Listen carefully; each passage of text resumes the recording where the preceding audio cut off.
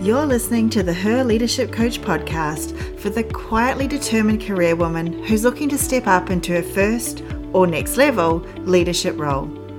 If you're looking to make a bigger, more positive difference in your organization, you've come to the right place.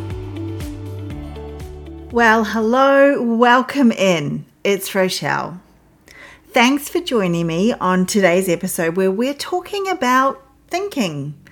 Well, more specifically, we're talking about thinking. The first and I think most important pillar of the Accelerate Your Leadership method, which is what I teach inside the Facebook group and courses and academy, is to be the leader from the inside out. So here's what I believe about being a leader. It's just that. It's a way of being. It's who you are on the inside that makes you a leader. And yes, there are things a leader does. We have the difficult conversations. We help to shape the vision and the inspiration, hopefully, to reach that vision for our team. We support and challenge our team to continue to grow into being leaders themselves. However, if we're not a leader on the inside, if we're not being a leader, I find those things we're doing tend to ring as inauthentic, or like we're ticking boxes, right? Difficult conversations are just awkward and often don't end well, and that's if they happen at all. Or we have a vision that feels like it's just a job done rather than an inspiring place to head towards. And while we might support and challenge our team, if we're doing leadership, I find it's often just a twice a year job when it comes to performance review time so that we can tick this thing off our list and move on to more important things to do, right? So what does it mean when I say you need to be a leader on the inside? Well, there's a lot that goes into this puzzle, but this week I'm talking through one of the pieces that make up the leader on the inside puzzle. I was listening to a book this week all about metacognition, which is thinking about our thinking. I kind of love that word. For those of you that are fascinated by people and how we work, like I am, and you would like to read this book, it's called Know Thyself, and it's by a guy called Stephen Fleming. It's apparently one of the most interesting things or different things about humans, right, is the fact that we can think about our thinking. We don't think animals can think about their thinking. So one of the questions I asked in the Women in Leadership Facebook group this week was, do you do much thinking about your thinking? But let me give you an example, because I think sometimes we think we're thinking about our thinking when really we're thinking about our behaviors. So if you're thinking about something you said in that last conversation with your colleague that got a little heated, maybe you answered a question wrong because you misheard it and didn't realize until they gave you a strange look, muttered a bit of a swear word under their breath and walked away. And now when you've gone back over the conversation and you've heard it slightly differently, you're wishing you could take it all back. Okay, so that's thinking about behavior. That's thinking about something that you did. And how often do we do that, where we get into the overthinking mode, right? Where we're going over that conversation again and again, somehow hoping that by revisiting it, we can solve it or somehow go back in time and change things. Or sometimes overthinking is about some imagined conversation or event that's going to happen in the future. Boy, was I good at overthinking those. Both of those examples of thinking, though, are about our behaviors, whether past or future. On the other hand, if you're thinking about why you're thinking about that conversation, that's metacognition. So those two different things of thinking about, they will provide you with completely different end results, right? So if you're thinking about something that's happened in the past, such as that heated conversation, you're probably going to get results of feeling guilty, feeling ashamed, feeling frustration, perhaps even some sleepless nights ahead for you if you're thinking about that one a lot. Thinking about why you're thinking about that conversation with curiosity, without judgment, almost like you're an impartial observer to your thinking. So you're standing outside observing this person's thinking. Doing that can bring insights and awareness. So, for example, I might think, interesting. I'm still thinking about this conversation. I'm thinking of ways I could have said things differently. Well, why is that important to me? What was it about that conversation that's really triggered me? I think part of it made me feel stupid. And if I'm really honest with myself, if I'm being an impartial observer here, I think I tried to talk about something as if I knew more than I did, and I got caught out. So how do I let go of the need to prove myself to this person? So yeah, completely different result from those two thought patterns, right? Metacognition is one of the building blocks of self-awareness. And self-awareness is a key building block to being a leader on the inside. So self-awareness is our ability to observe and accurately identify, and that part's important too, our thoughts, our feelings, and our behaviors, and determine whether they are grounded in reality or not. Because a lot of our thoughts and our feelings and our behaviors are actually based on beliefs that aren't true. So alongside metacognition, alongside thinking about our thinking, it's also thinking about our feelings, which are shaped by our thinking. And it's thinking about our behaviors, which are sparked from our thinking and our feelings. So yeah, you might want to write that down if you're not familiar with these ideas and sit with them for a while. Because when I first understood this clearly, it was really the beginning of an eye-opening journey for me. So I'd love this to be the beginning of a journey for you. So I'm going to say that again. Self-awareness is being able to observe our thinking, our feelings, and our behaviors. And it's really helpful to understand that our feelings are both shaped by and can influence our thoughts. And then our behaviors are as a result of both our thoughts and our feelings. So, hopefully you've written that down. What is the point of all this self-awareness, all this thinking? I mean, it's a lot of internal hard work. Is it worth it? Well, according to research conducted by Sutton, Williams and Allenson in 2015, self-awareness can make us better at our jobs. It makes us better communicators in the workplace. It can enhance our self-confidence and our job-related well-being.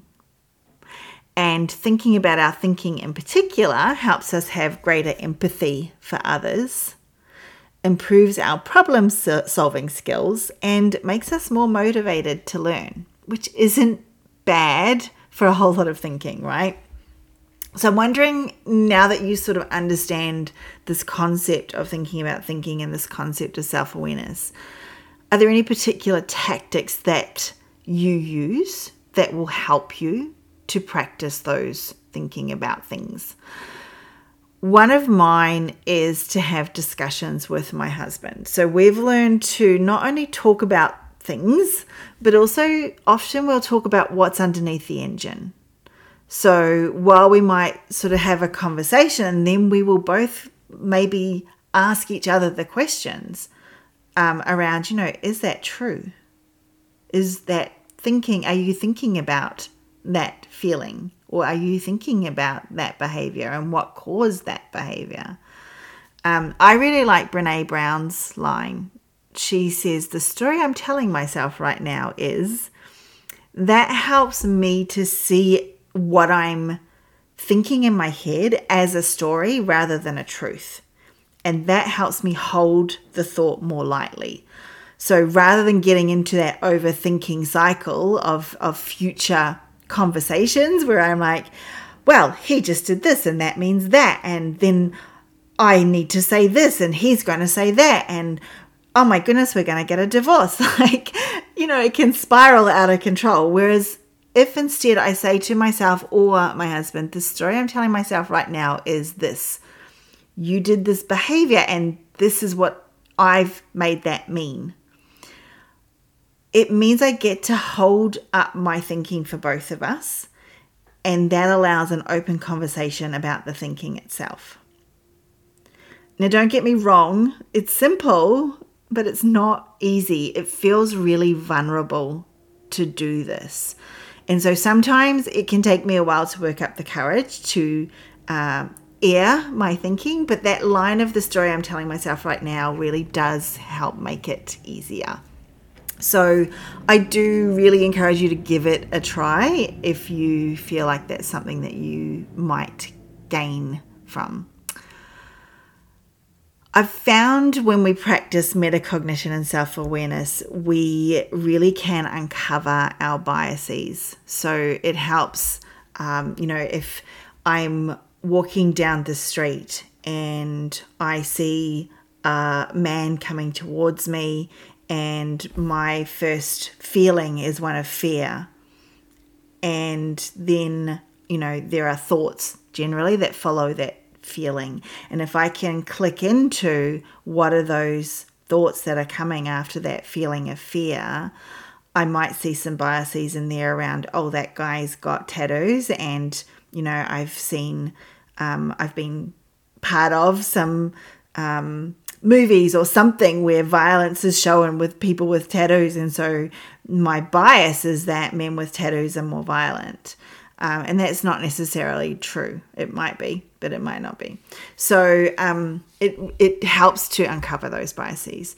It also helps to bring our behavior back into alignment with our values. So if I value giving everyone a fair go, I definitely have a strong value of fairness. Me having those thoughts of this man appears to be more violent to me because he has tattoos isn't in line with that fairness value, because he's done absolutely nothing. There's no behavior that he has exhibited that causes the fear. It's simply the act of having a tattoo. So I can work to bring my behavior back into alignment, and it helps build better relationships, because if I can think about my thinking and how flawed my thinking is and how I notice that I have biases, even though I really don't want to have biases, that helps me understand that other people also have biases that they may not want to have, that they are also flawed as I am flawed, and I can build empathy for them through that connection. And that empathy builds better relationships. So some really big wins come out of this practice. So how can we get better about thinking about all of the things? So here are 3 quick ways that you might want to use to get started. The first is journaling. So spending some time whenever, at the end of the day, first thing in the morning, capturing different thoughts, feelings, and behaviors that have come up for you. And then writing down your observations, digging a little deeper into those thoughts, thinking about the thoughts, feelings, and behaviors with no judgment. That can help you see what's behind them. If you're not a writer, feel free to record that. You don't have to write it. You can type it, you can record it, whatever way works for you from a journaling perspective. The second way I touched on earlier is talk it out, as I do with my husband. Spend some time talking your thoughts and feelings out with someone you trust. Not only do I get to reflect on them out loud when I do that, I also get to listen to my husband do the same, and that really brings us closer as a couple. We've also got pretty good at asking helpful questions as we go, which I mentioned earlier. A coach can be really helpful for this as well. So I think sometimes when we are talking with a loved one, they do bring judgment with them. It's very difficult not to when you're in love with someone, when you have that, I don't know, you have preconceived ideas about what you think is best for them, and it's really hard to let go of that in a conversation. So having a coach can be really helpful to talk through your thinking about your all the things, right? Number 3 is to sit in silence. So we are always so freaking busy. I'm no exception to this. We're busy at work, busy with family. We watch Netflix. We're on our phones constantly. There's just this constant external stimulation. And that leaves us no time for thinking about anything, let alone thinking about our thinking. So if you really want to hear your thoughts and dig deeper, you might want to put aside some quiet time. Find a nice spot in the garden, in the house somewhere out of the way of all of the people, and take a cup of tea or a glass of wine, or for me, a nice glass of Prosecco, and take some time to reflect in the quiet.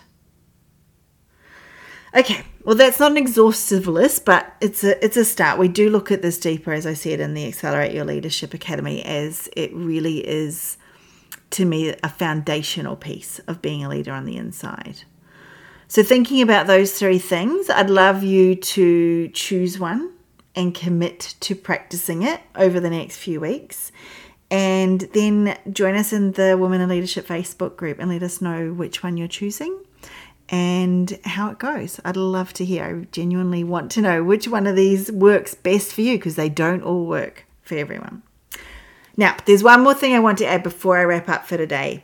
There's a guy, you might have heard of him, called Mark Manson. He's the author of The Subtle Art of Not Giving a, I'm not going to swear on this podcast, but F*CK is how it's written on the book, so that will do for today.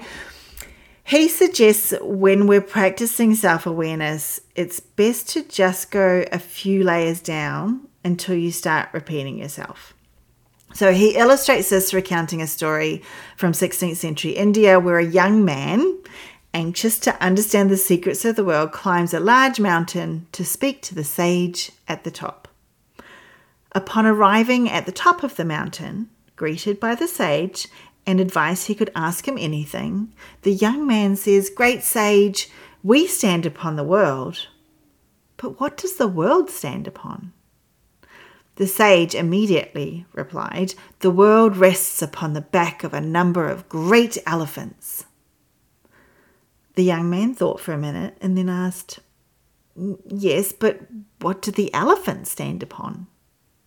The sage replied again without hesitation, "The elephants rest upon the back of a great turtle." The young man, still not satisfied, asked, "Well, yes, but what does the great turtle rest upon?" The sage replied, "It rests upon an even greater turtle." The young man, growing frustrated, began to ask, "But what does—" No, the sage interrupted. "Stop there.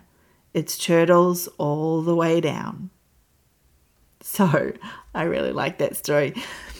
Self-awareness is a really important piece of the puzzle, but you don't want to drive yourself crazy getting stuck in a loop of uncovering motivations and intentions only to, go back to the same thing again and again. So make sure you stop when you get to the turtles. All right. Thanks for joining me this week. If you want to continue the conversation about metacognition and self-awareness, or even turtles, come and join us in the Women in Leadership Facebook group. You will find the link in the show notes. It is an amazing community of women thinking about thinking and many other things, so you will love it there. If you got value out of this podcast, I would love it if you could share it with others. And of course, if you've been listening to podcasts for any amount of time, you'll know that rating the show and leaving a review helps others find the show. And I would really appreciate it if you could do that. Until next week, continue to lead the way, her way.